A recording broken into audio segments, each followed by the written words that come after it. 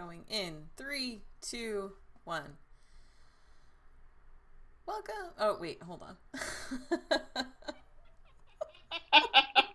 All of a sudden I was like, I don't even know how I start. Welcome! It's like that muscle memory thing where if I don't think about it, I can just go right into it. But the second I actually think about it, then I like, no, that's wrong. No, there's no right way. Oh, man. This is the best opening. All right, let's try that again. Going in 3, 2, 1. Let's go. Let's go. Oh, did you want to? Sorry, I'll let you. Next one. I'm in love with you. Snap out of it. I'll have what she's having. Too many guys think I'm a concept, or I complete them, or I'm gonna make them alive. But I'm just a fucked up girl who's looking for my own peace of mind. Don't assign me yours. Caustic wit is my religion. I would make a great queen because I am so stubborn. I say when it comes to stardom and Lauren, there are no accidents. Hi, Karen Peterson. Welcome to Citizen Dame, the podcast where we try in vain to help men understand how to actually be allies and not just think that they are, but it doesn't always work out. Anyway, I'm Karen Peterson, and I am joined as always by Lauren Humphries Brooks. Welcome. Hi. Hello. I'm sorry. I'm still giggling. I love it. Hello. How are you doing, Karen? I was fine until about 10 seconds before we were going to start recording, and I saw a tweet that just made me just... It just, like, threw everything off. It was just like, oh, we're going to do that today, are we? Yeah. We're not going to talk about the specific tweet here right now, because I don't want to give this person a shout out of any kind, but I mean, if you go on Twitter, you can see what's happening if you just look at Saturday morning. But the point is, someone wrote a tweet that we believe was a very well-intentioned tweet about supporting films with female leads, but it was also an extremely limiting perspective, and it just makes me sad when people just are so clueless and they really are just so insistent that they're not. Because now he's trying to argue with us about why he's right about female representation and we're wrong. So that's always fun. I mean, I think there's a general rule of thumb with men that, like, if a woman, and particularly if multiple women, say to you, no, you're not getting it when you're talking about female representation or feminism, things like that, maybe take that to heart. Maybe be like,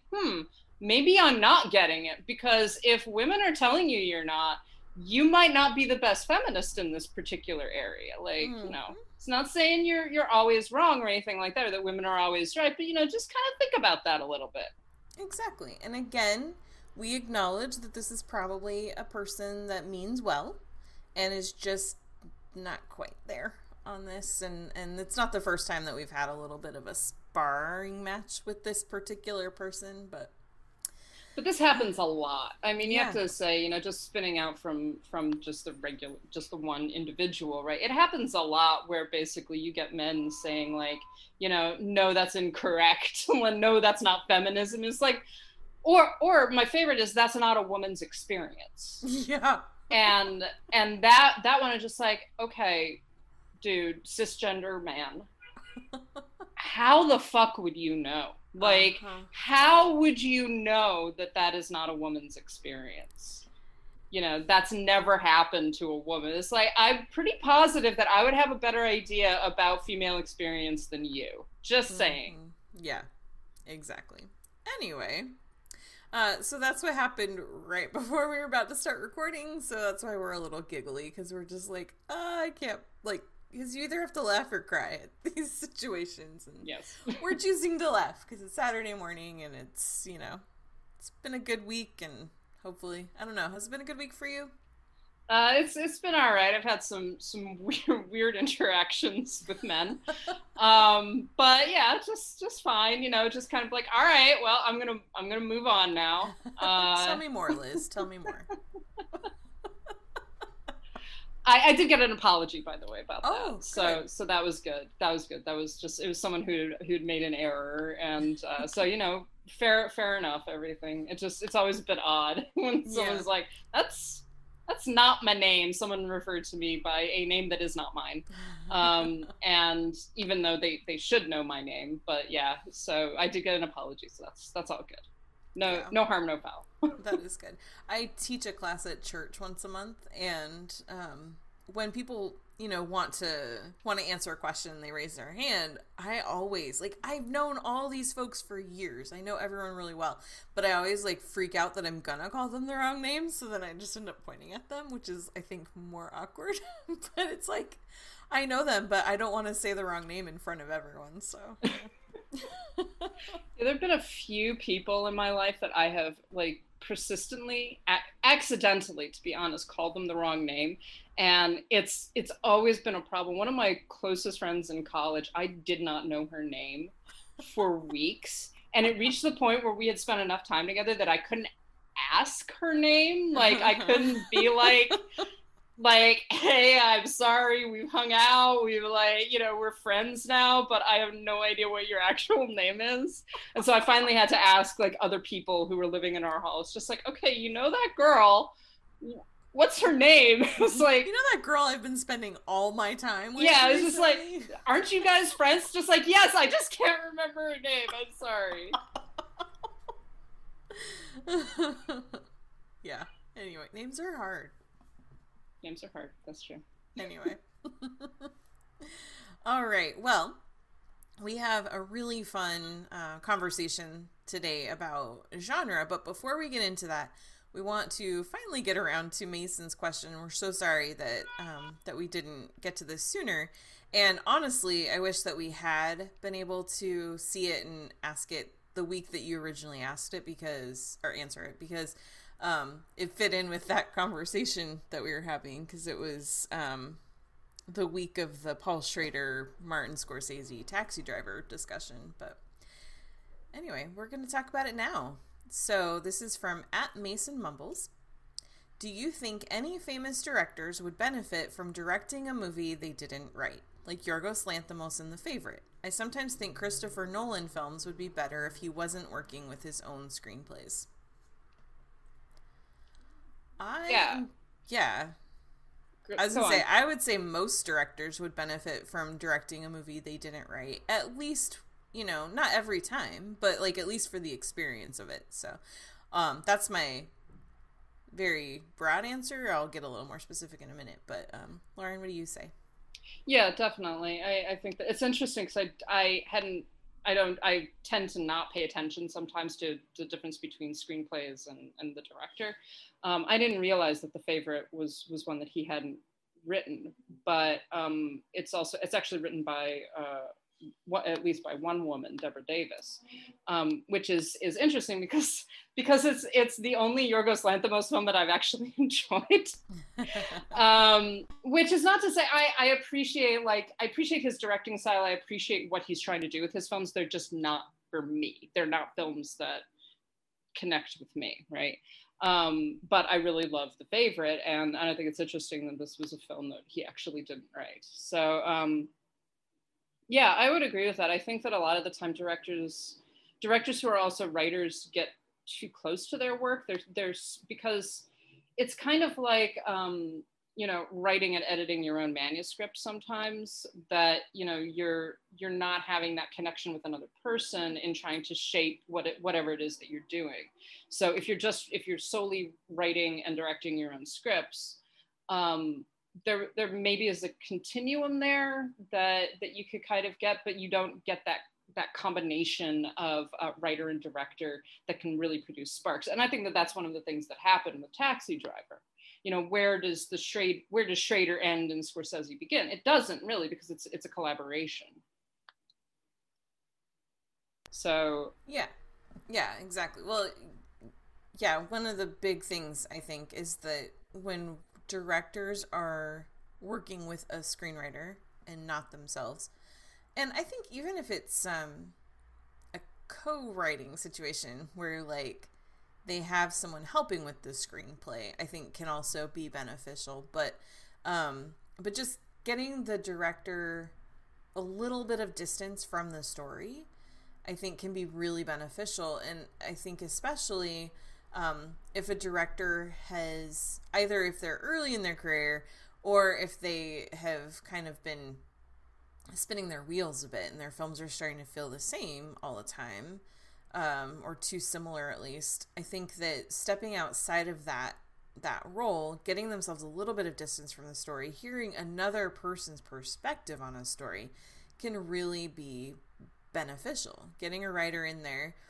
who just has a different view of or approach to a theme, to an idea, to a concept can really just elevate it. I would love to see Paul Thomas Anderson direct someone else's work, you know? Yeah. I think that I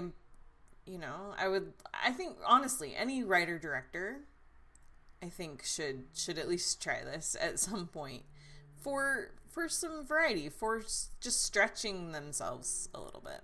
Yeah. I mean, it's interesting. So I just thought of this, but Orson Welles, I think every single one of the films that he directed, he also wrote.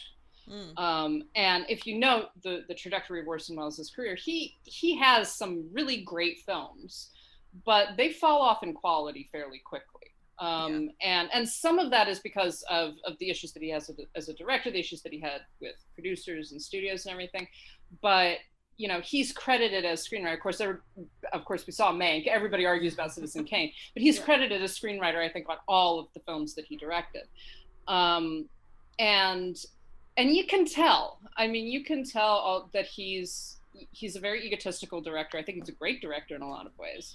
But you could sort of tell that he's, you know, kind of in love with his own language and in love with his own scripts and screenplays and everything. And I don't think that always helps. I don't think that that's always something that, you know, it contributes to the film. And it would have been interesting to see what he could have done with working, you know, in tandem with another screenwriter, more so than, you know, I don't know how much to take Mank as gospel truth, right? But definitely Welles, I think, probably needed that, even if it would just be to cut down his own ego a little bit. Yeah, exactly. So yes, I think that there are lots of directors who could benefit from that. I think all of them could. So, definitely. Yeah. Any other thoughts on that? I don't know about Christopher Nolan. I mean, I have many issues with Christopher Nolan, not least the ones that have come up recently again. But I mean, I think it would be I think it would be interesting to see. Like I say, Yorgos Lanthimos, Until the Favorite didn't really speak to me, and I really liked that film. And so that it might be because, you know, maybe it's just that sense of stepping outside of your comfort zone. And not, you know, trying to work on something that's a different genre than what you usually do, or a different style of writing, different style of dialogue, you know, all kinds of things. You kind of get that collaborative element going. Mm-hmm.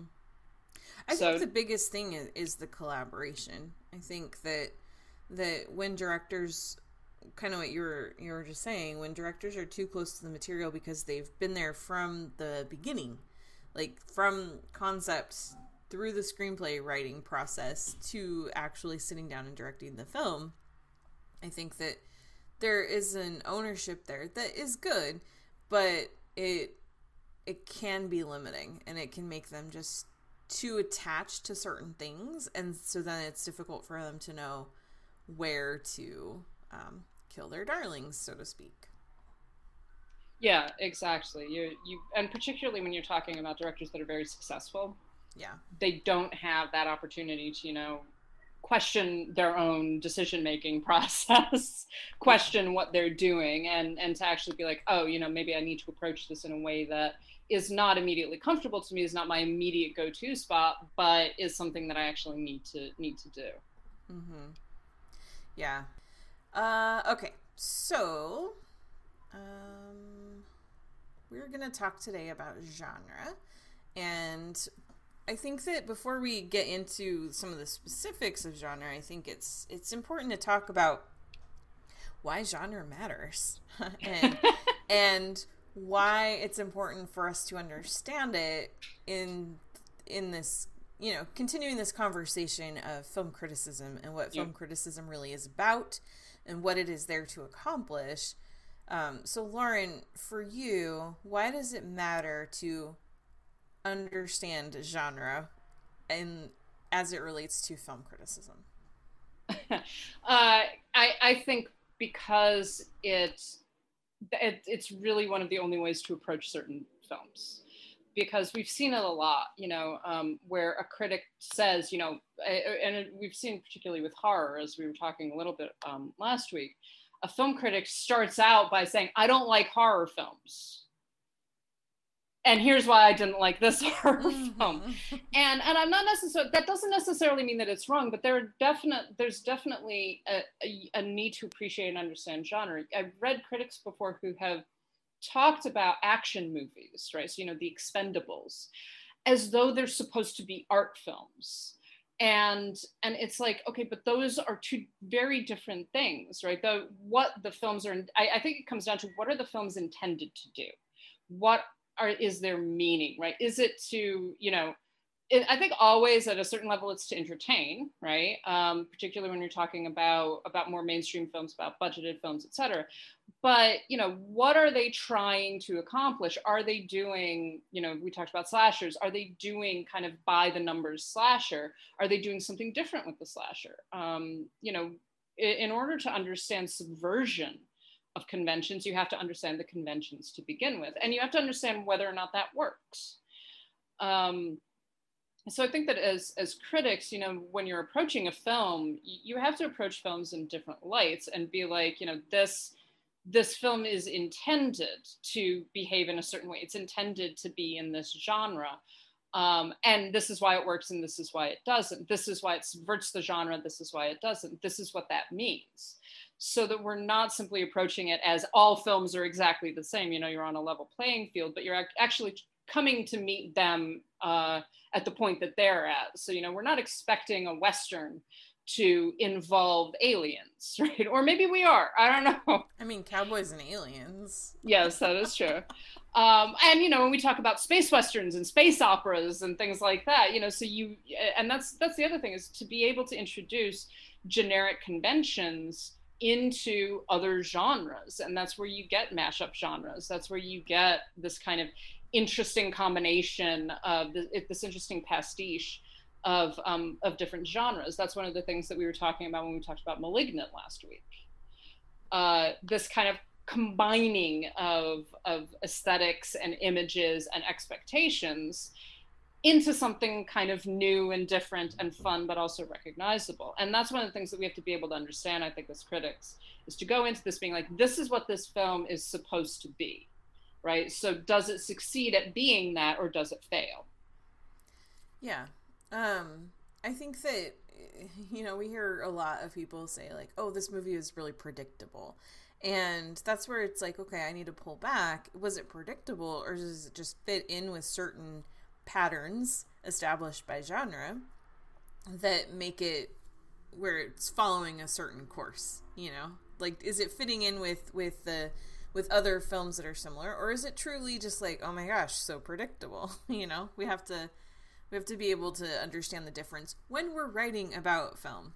It's, you know, that's not something that necessarily will matter as much to someone who just enjoys watching films and just wants to know what movies are good and bad. But when you're really trying to break down and critically analyze a movie, and like what you're saying, where it works and where it doesn't, where it successfully subverts expectations and where it just charges full steam ahead and does exactly what is expected of it, you need to understand how genres work, and how they don't.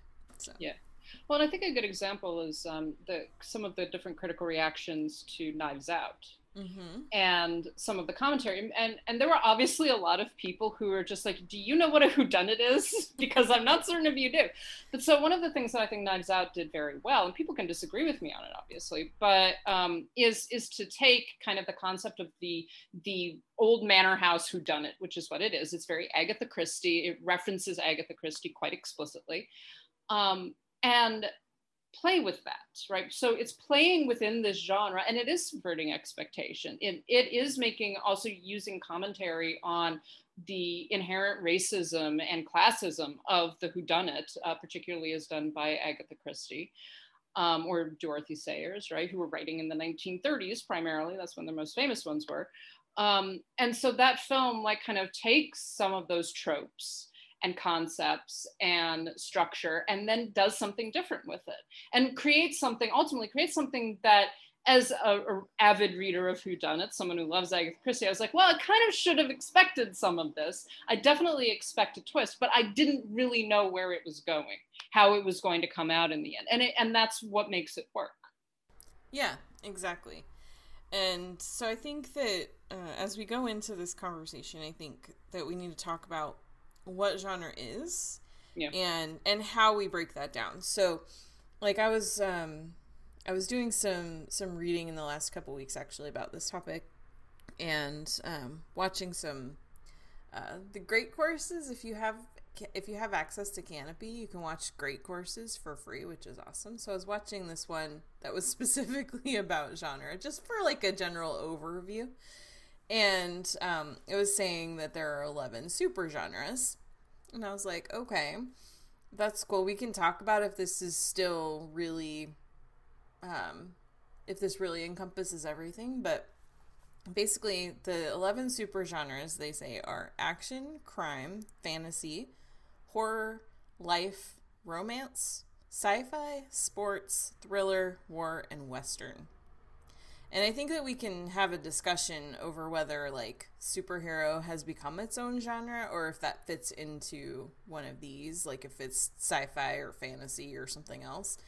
Because I have some thoughts on that, but basically that's what it comes down to. So every film pretty much fits into one of these 11 super genres, but then you break it down from there. So then you've got macro genres, which, like, okay, if it's a Western, is that a modern day Western? Is it like the Old West? Is it another country?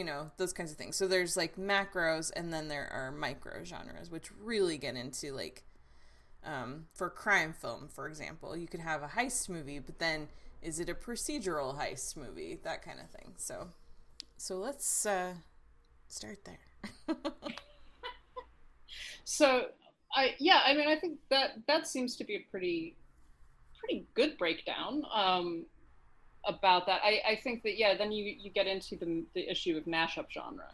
Mm-hmm. And so like you say, a superhero movie. Okay, well, it's an action movie. It can also be a thriller, or, it can be, I think one of the interesting examples, and I hesitate to bring this up because, oh my God, but the Army of the Dead, Zack Snyder's Army of the Dead, which is a heist movie mashed with a zombie film, right? So so it's a crime movie and a sci-fi. And a horror film, and a right? horror. Right. So, and that's the other thing. So sci-fi and horror. So you've got Alien, right? Which is definitely a sci-fi movie. It takes place in space in the future at some point. But it is also a horror film, and it has a lot of the trappings of kind of a haunted house or a monster movie. And so you do, or even a slasher, right? So we talked about how I would call Jaws a slasher movie. Mm-hmm. But it's also an action film, really. It's a mystery. There are all of those kind of permutations that wind up, so saying, like, so how do we categorize these different films? And ultimately, what we're talking about is that definitely a lot of these establish certain expectations, audience expectations. A horror movie, when you go into a horror movie, you're expecting horror, right, of some form. You're expecting a monster, a killer, a mystery, maybe a ghost, a haunted house, something supernatural, something paranormal, maybe something more actually human, but still not very heavy on action or fight scenes or anything like that. Yeah.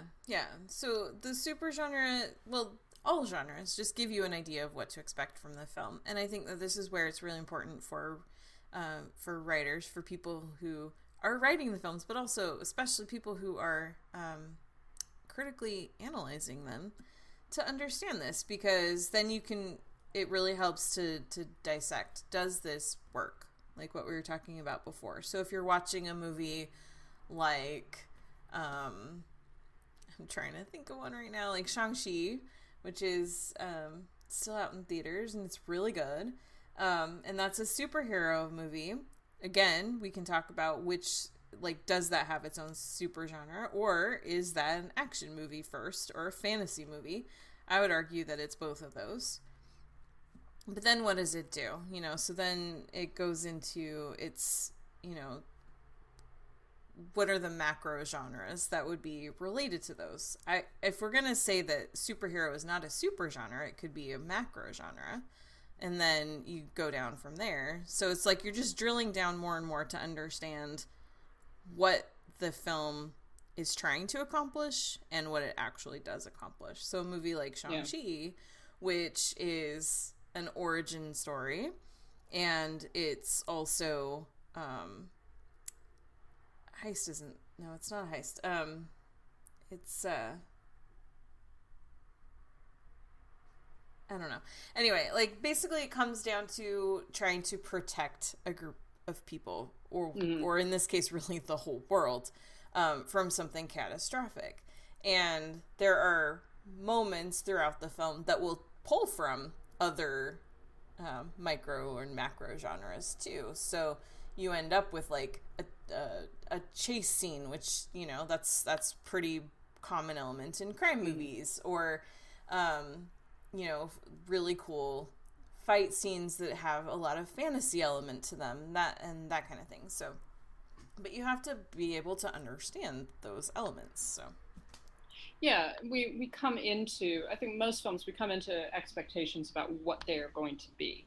Right. This is going to fall into a broad genre. This is going to do something, right? And so with superhero films, we come into those films with certain expectations. We're going to get a superpowered individual of some kind. Their superpower is either, you know, super normal in some way, or it is, you know, something that they obtain through training, etc. So you do have even permutations within the superhero genre of people like Superman, right, who are from another planet and are like literally have superhuman abilities, or someone like more like Black Widow, who is basically a trained assassin, right? That's what she's supposed to be. So her abilities are not superpowered in any sense, right? And so then you get permutations within that. But we definitely go into superhero movies with particular expectations, particular beats, plot beats that we think they're going to hit. Like you're saying, if you're talking about an origin story versus something that's a sequel, or kind of a building of character relationships, you know, the Avengers or something like that. But with an origin story, we're going to expect to meet someone who is, for all intents and purposes, normal, right? And then becomes the superhero by the end of the film. Yeah. So, like, when someone's trying to describe a movie and they say, oh, it's like this meets that, and they're naming a couple of different movies that are similar, it's really not necessarily that the film is like those movies. It's really trying to describe the genre elements of it. Yeah. So.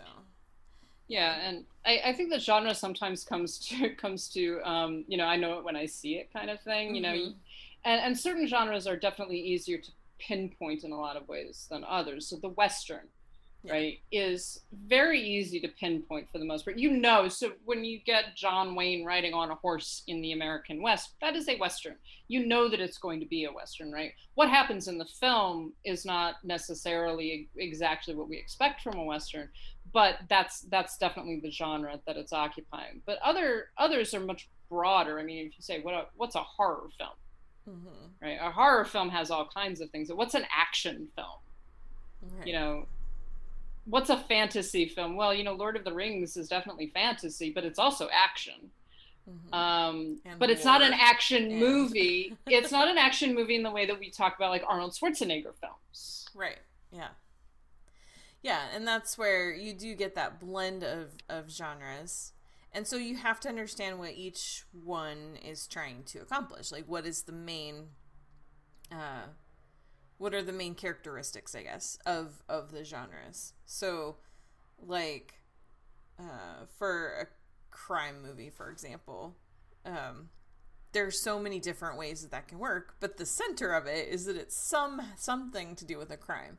But is that a movie where the cops are trying to stop the bad guys? Is it about a hard-boiled detective who's trying to, reclaim his career or whatever, or solve one last case? Is it some people who you're on their side, they're the anti-heroes, and you're trying to, they're trying to get away with something? Is it someone trying to escape from something that they were, like someone in prison, like in the Shawshank Redemption, where he's in prison wrongfully and he needs to escape, that kind of thing. So there's lots of different ways to break down any one of these super genres. So, with a war movie, who are the good guys? Who are the bad guys? What war are we even talking about?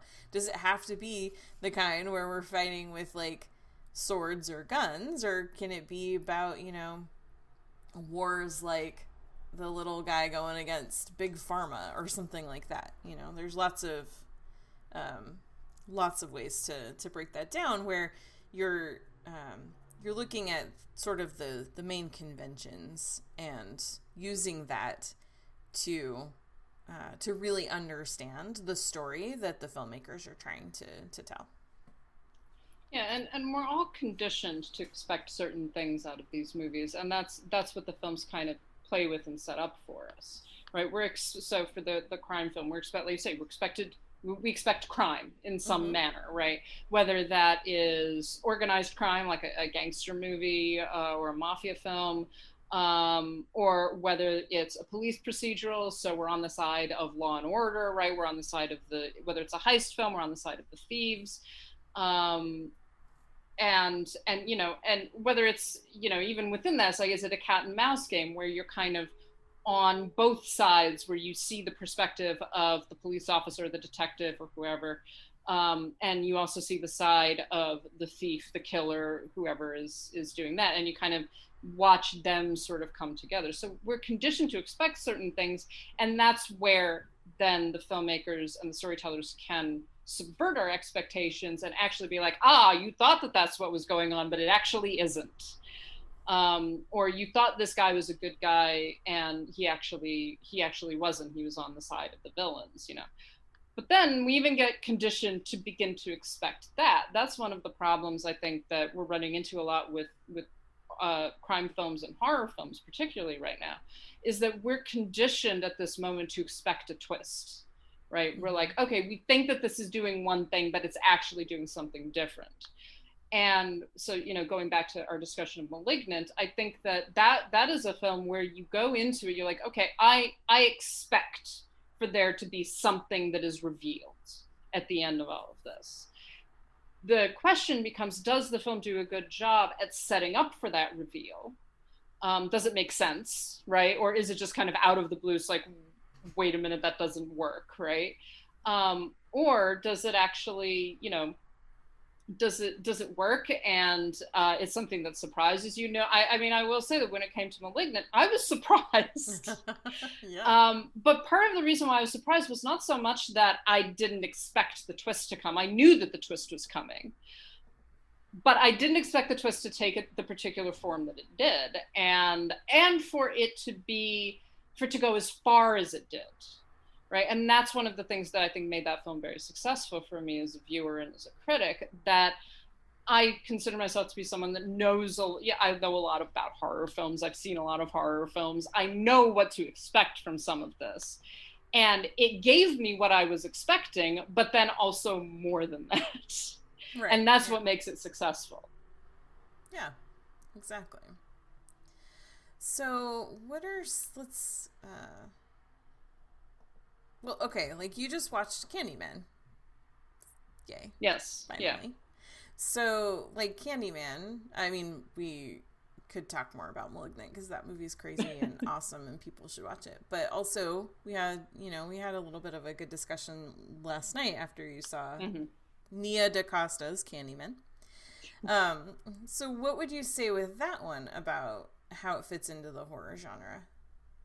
Well, I think what's so great about that film is that first of all, it's already got a lot of baggage attached to it because it's basically a straight sequel to the '92 film, right, which is based on a horror story.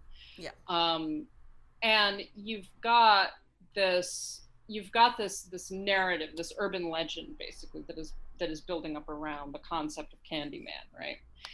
And what I really liked about Nia DaCosta's film is that it didn't disregard its predecessor. It didn't say, like, we're going to completely rewrite all of that, but we're actually going to take all of it and kind of bring it into 2021. We're going to bring it into, and we're also going to tell this from the perspective not of the, white woman who is being persecuted, but from the perspective of a Black man who is kind of investigating all of this and trying to come to terms with the racial violence that was done to Candyman, because that's part of the basis of the Candyman story, right?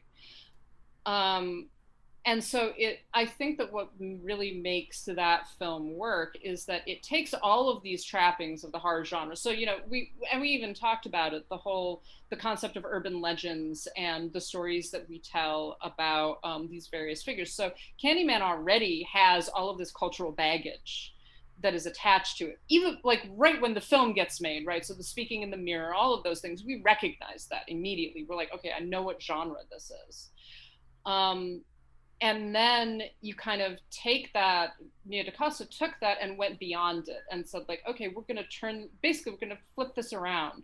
And rather than this being a white perspective on a Black issue, this is going to be a Black perspective on a Black issue. And still doing all of those tropes and using all of the things that we are conditioned to expect from a Candyman film generally, from a horror film, from a slasher movie, and going further with it and being like, we're going to turn this around, we're going to look at it from a different perspective, and we're going to treat it differently. So it's this interesting subversion of monstrosity, of the effect that trauma and monstrosity has on communities, has on individuals.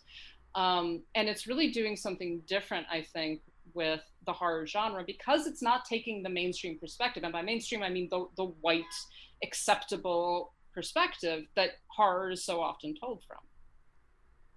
Yeah. I don't know. Yeah. Maybe I just rambled there. But... No, not at all. No, I mean, I don't have a lot to add because I agree with what you just said. And I think that it's, it's funny because on my other podcast, we actually reviewed Candyman, and my co-host Eric on that show, he had told me one point that he's not really into horror films, that he's too big of a scaredy cat. He might not have used those exact words, but that was the implication. And so, but then when I asked him, how hard would it be to convince you that we should do Candyman when that comes out? And he was just like, oh no, I'm definitely seeing that. We're gonna review that. Like, okay, great.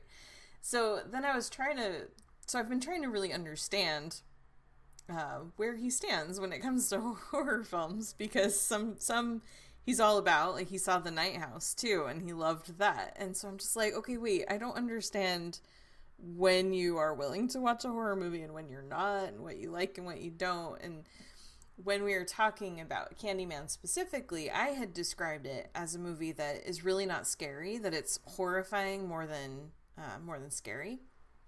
And he was just like, yeah, that's it. And I was like, I don't know if I really explained anything with that description, but my thing with Candyman specifically is that it really does do such a good, effective job at introducing the horror elements of this story, and of this legend of Candyman, and how that takes over this man's life and ultimately this woman's life too, without ever actually becoming like a really scary movie. There are times when I'm watching certain films and I have to look away. I have to hide behind my eyes or behind my hands, because I'm just like, oh, I'm too scared. I can't look at this because I don't like to be startled. But with Candyman, I was able to just sit and watch the whole thing because I was never afraid of like jump scares for the sake of just making your heart jolt or whatever. It's more just the fascinating process of watching this story unfold. And I think that that's where this film is, obviously it's a horror film, but it really has some elements that make it a really interesting life story too, and a history, and a little bit of fantasy as well. So it's blending a lot of things together, and that's why it works so well. Yeah, it's interesting because one of the things that a few people have pointed out, I think I happened to watch this movie at the same time that there was like a live tweet going on Twitter. So I did not. Was a coincidence? I thought you did that on purpose. No, not at all. I had happened to notice because I'd wanted to see it that it was available to rent finally, and I was like, oh, I really want to rent it. And so I wasn't on Twitter during the entire film because I wasn't going to do that. But then I went on, I was like, oh my God, everyone's talking about this movie that I just saw. But one of the things that I found kind of interesting was, and it was something that you pointed out, and a couple of people pointed out on Twitter, was that you never actually see the murders, right? Mm-hmm. You don't, and so and so you're never seeing, as you pointed out, a black man killing people, right? Yeah. Primarily, by the way, white people. Right. And it's so powerful because Candyman is kind of turned into this eruption of racial trauma, right? That's really what he represents. And it isn't this physical monster, right, in the same way that it is in that he is in the original 92 film, but this like literal invisible force at times. The other thing that someone pointed out, and I wish I could find the tweet that did, but it talked about the scene where the group of girls says Candyman into the mirror, right? Mm-hmm. They're tempting fate. They're tempting this, like, you know, a lot of the film deals with this idea that, you know, you don't want to say it. You know, there are a number of characters that are just like, no, I'm not going to say it. No, don't do that. You know, and there's a little bit of a joke with people being willing to say it, not willing to say it. But then, so this group of girls is like kind of tempting fate. They're playing the game, right? Which is what the story kind of inspires you to do. But the entire murder sequence is actually filmed from inside a bathroom stall. Yeah. From the perspective of a black girl who is inside the stall and wasn't part of this at all. She just happens to come into the bathroom at the wrong time. Mm-hmm. And it's really interesting because one of the things that someone on Twitter pointed out was that this is in some ways also representing the way that kind of white hubris winds up damaging black people. Right, winds up. So this is a game to these other girls, but it's not a game to her because she's the one who experiences their deaths. Yeah. And she is the one that is going to be traumatized as a result of it. So, it's a really interesting dynamic that I think the film builds, is this question of trauma, and of trauma being constantly visited on, in this case, it's specifically talking about the Black community, by the hubris and the behavior of white people. Yeah. So that kind of goes off of what we were talking about in terms of genre, but that was just something that, like, since we're talking about Candyman, I was like, that is a very good point. Mm-hmm. But when you're gonna write about a film like Candyman or speak about it in an intellectual conversation, you have to understand how horror works, what the precepts of horror are, and how this falls into those, but also where it differentiates itself. And I think that's a perfect example of what we're talking about here. Yeah, and I think that, you know, when it comes to horror, I've said before, this question of the return of the repressed, which is a pretty acceptable viewing of the way that horror works. Very often the monster is representative of some type of repression. For a long time, that repression has been represented from the perspective of the mainstream, right? Which is usually white, usually heterosexual, usually cisgender, all of those. So that the monstrosity is all of the things that the mainstream fears, right? One of the things that horror has been doing a lot of recently, both in literature and in film, is actually telling the horror stories, the fear, right, from the perspective of the repressed. And so you're saying, like, so what do Black people fear? Black people fear white people, right? Black people fear racial violence, fear that giving children candy is going to result in them being murdered by police. One of the things that Candyman did really well is the moments when you hear those police sirens. And there's a great scene where I think Anthony is walking through the remains of Cabrini Green. And there's a police siren, and he immediately backs up. Yep. He immediately tries to conceal himself. And it's a very small moment, but it's so effective because you're like, yes, the fear is not coming into contact with a vengeful ghost. The fear is the police officers who might shoot you for walking down the street. And that, I think the film does that very well, but there's a lot of films recently that have been actually addressing that fear at the end of Get Out, when you see you hear the sirens, you see the police lights, and you're like, oh my God, the cops are coming, right? It's no longer, thank God the cops are coming, which is what you usually get in films told from a white perspective. It's, oh no, everybody's gonna die. Yeah. Well, and that's what's so great about seeing filmmakers, like Black filmmakers, getting to tell these Black stories, is the fact that then you understand that. So for me, watching Candyman and getting to that moment when, what you're describing, when he's wandering through the part of the town and then the cop shows up, because I understood where it was going and I understood the context of this film, I was able to like put myself in his shoes and want him to not be seen by the cops either. Like, I'm instantly on his side there. It's not it's not thinking like, oh, well, why is he afraid of the police, whereas if a white person were trying to tell that story, it would have come through very differently. Yeah. Well, and I think that we see something similar without, I don't want to go into Malignant spoilers, but it's so tempting. But I think we see something similar in Malignant where, again, if you've watched giallo films, if you're aware of the subgenre, and if you're aware of the genre of slasher films generally, where you've got this victimized woman, right? The haunted woman, this woman who's dealing with, am I crazy? Am I actually being followed by a killer? Am I being followed by a ghost? What's happening? That a lot of those are told, again, from a much more masculine perspective.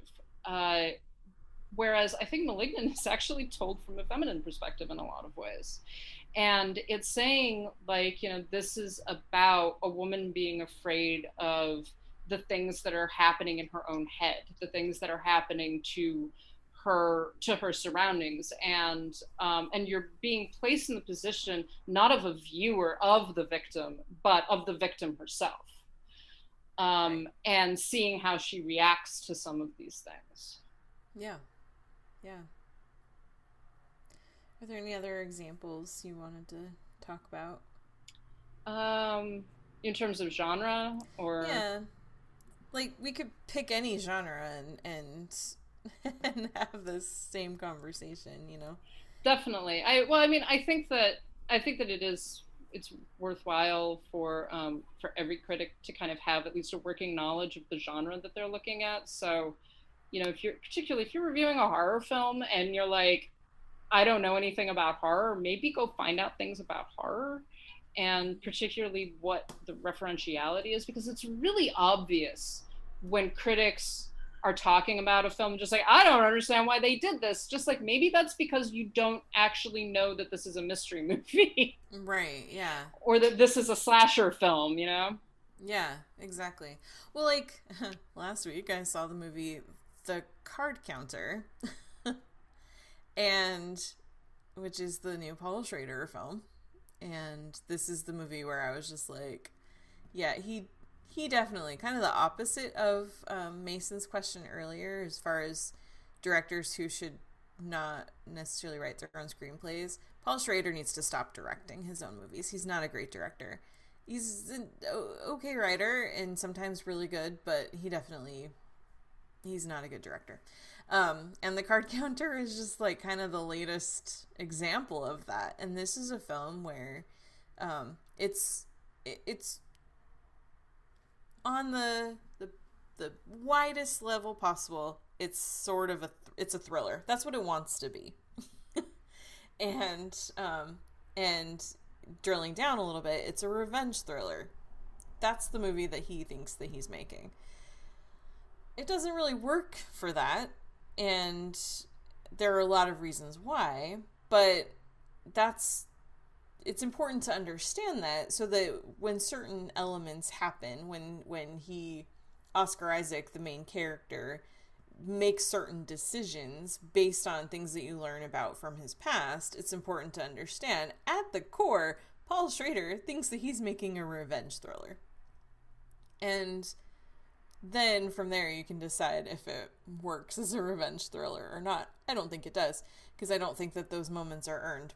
But understanding how a film like that is supposed to work is part of how you know if it's actually working or not. Yeah, absolutely. Absolutely. No, I agree with that. I think that, yeah, but when it comes down to it, what we're talking about is knowing what a film is supposed to be doing, as opposed to just complaining that it's not doing the thing that you wanted it to do. Yeah, like, for this film specifically, I mean, it's 20 minutes before you even get introduced to the idea of where this might be going at all, which is a long time, especially in a movie that's under 2 hours. But basically, this is a story about a guy who used to be in the military. He was an interrogator, quote unquote. Really, he was, he tortured people, in the military. And this is a post 9/11, story. And he ended up in prison because of his actions. And now he has turned to, he learned to count cards while he was in prison. Doesn't really use that skill. It's a movie about poker, but that's neither here nor there. And he meets someone along the way who was impacted by the things that happened, not by anything he specifically did, but he meets someone who is the son of someone else that he served with. And so then that sets off this chain of events. And so the problem is that Schrader tries to take this very, slow, approach and kind of wander into this revenge element. But why it doesn't work is because, first of all, yeah, it's called The Card Counter and he's not really counting cards. So I don't really understand that. But also it's like, is this a drama? Is it trying to be a romance? Is it a story about a guy mentoring a kid who needs some guidance? He can't really figure out what kind of story he's trying to tell. He knows where he wants to go, but he just really struggles with how to get there. Schrader, I mean. And so it tries to be too many things, and as a result, doesn't ever accomplish the main thing that it is. And so that's a good example of just a failure of the genre, of a failure of a film, a failure being like this, I know what you're trying to do, but you're not doing it, Exactly. That's basically what it comes down to. So it's not saying like you made a crime movie when I expected you to make a Western. It's more like you made, I know what you were making, but you didn't do it. Yeah, exactly. Exactly. So, and this is why when film, I'm really glad the Academy hasn't gone this route, but this is why when film awards, movie and TV awards, try to break things down by comedy and drama, that doesn't work. That's too limiting. If you're gonna break it down by different types of films, then you really need to expand that and include genres, because drama and comedy are not sufficient. Yeah.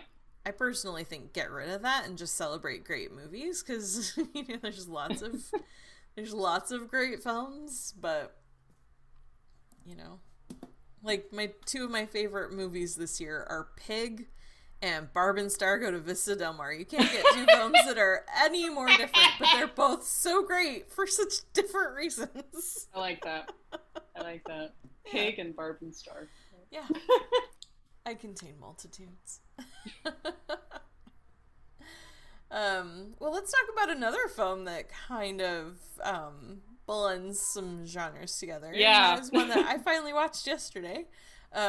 Nightmare Alley, and we got a trailer for the new Guillermo del Toro update that's coming in December, I believe. So, yeah, Nightmare Alley. From a title like that has a nightmare in it, I did not know what to expect. I really had never, because I hadn't seen it before, so I really didn't know much. People were saying it was this great noir. The synopsis on IMDb just says the rise and fall of Stanton Carlyle, a mentalist whose lies and deceit prove to be his downfall, and it's got nightmare in the title. So I was thinking like, ooh, cool 1940s like kind of horror story. It's not that. It's really not. It's very good, and it definitely is a cool noir, but it's the genre elements of it are an interesting mix that I was not prepared for. So, like, it's really more of a focus on that rise and fall, and then it's got a little bit of like crime thrown in, and because you've got some what's the word?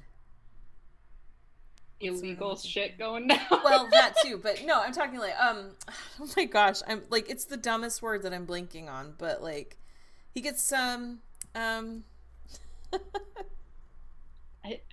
honestly have no idea what you're thinking of.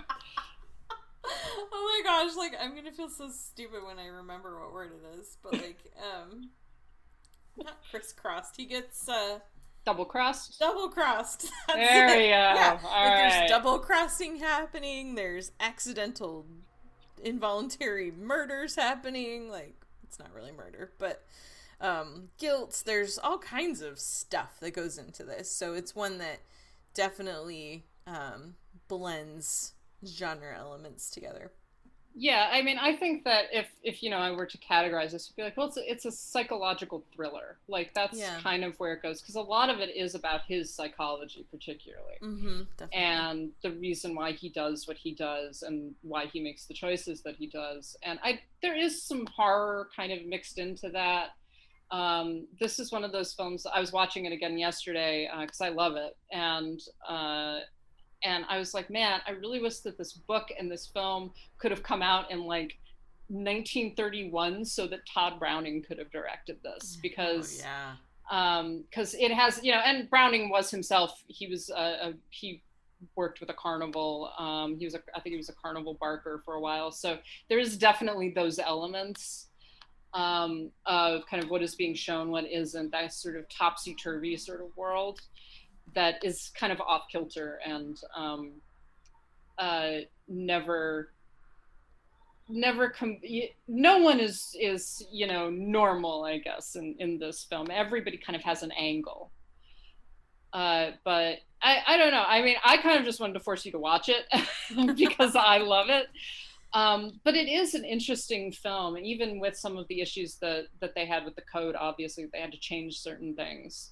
And it's kind of obvious where they had to change them. Mm-hmm. But the sort of perversity of it, because it really is this looking into this man's psychology and not being able to come to a conclusion completely. Yeah. I think that was one of the things that I found the most intriguing, was like, am I supposed to sympathize with him, or am I supposed to just say, well, he brought all this on himself?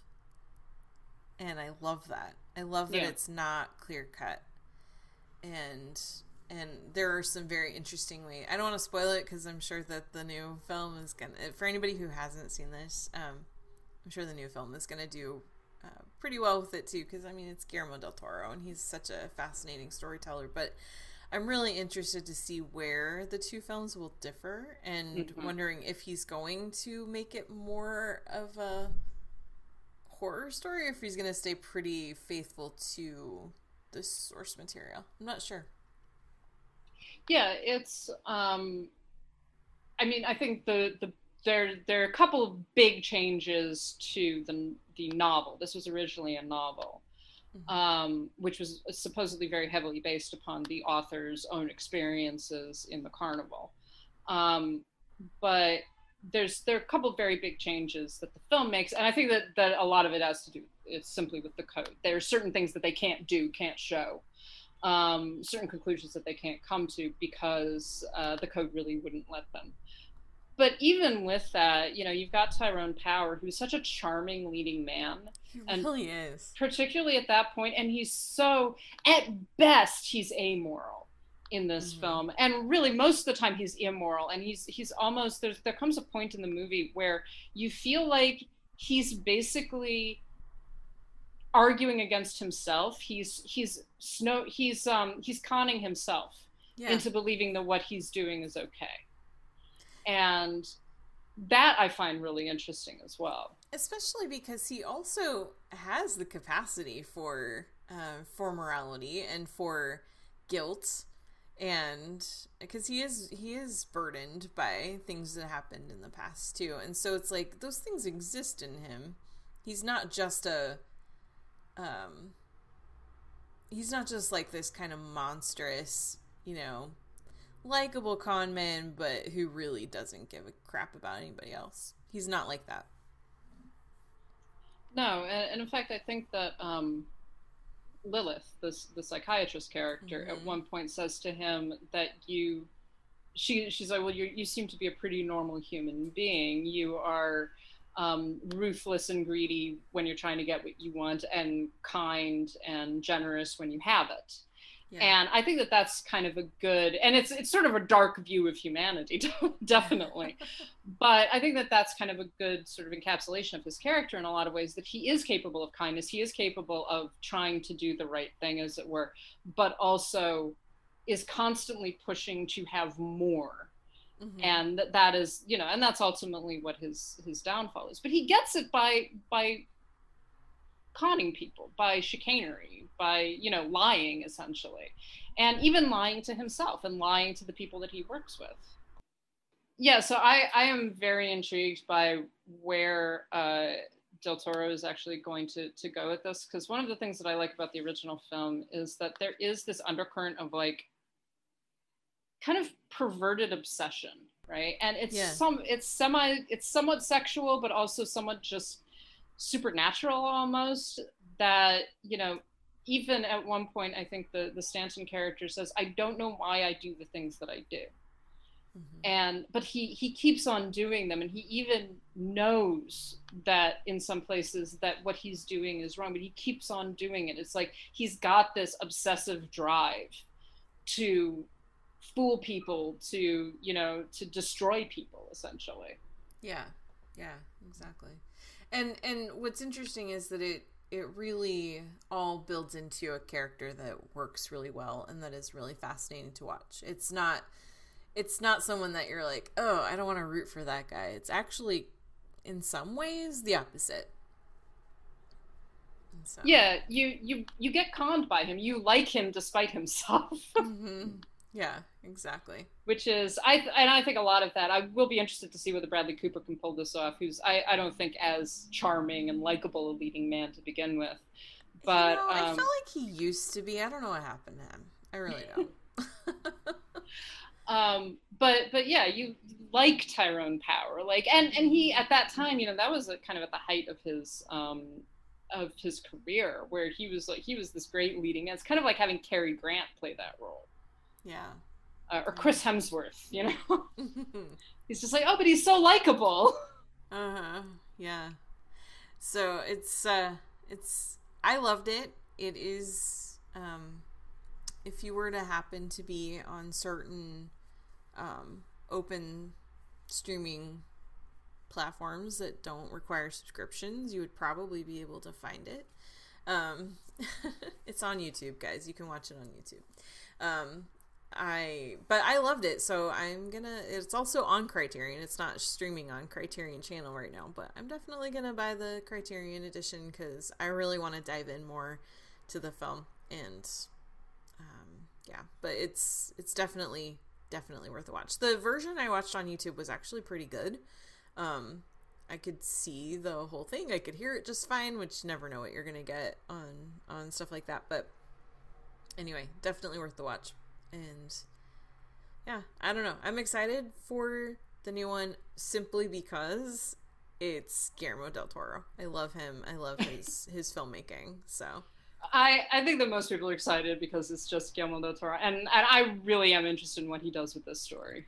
I suspect most people are excited for similar reasons that I was. Now that I know the story, it's a little different, but Guillermo del Toro and a movie with nightmare in the title. Also, I like, and I've said this a couple of times on Twitter, like, I cannot wait to see Cate Blanchett in the role that she plays. Oh, yeah, I am really looking forward to that. It's gonna be amazing. Yeah. So, let's see. Nightmare Alley. I was just looking to see what the release date is.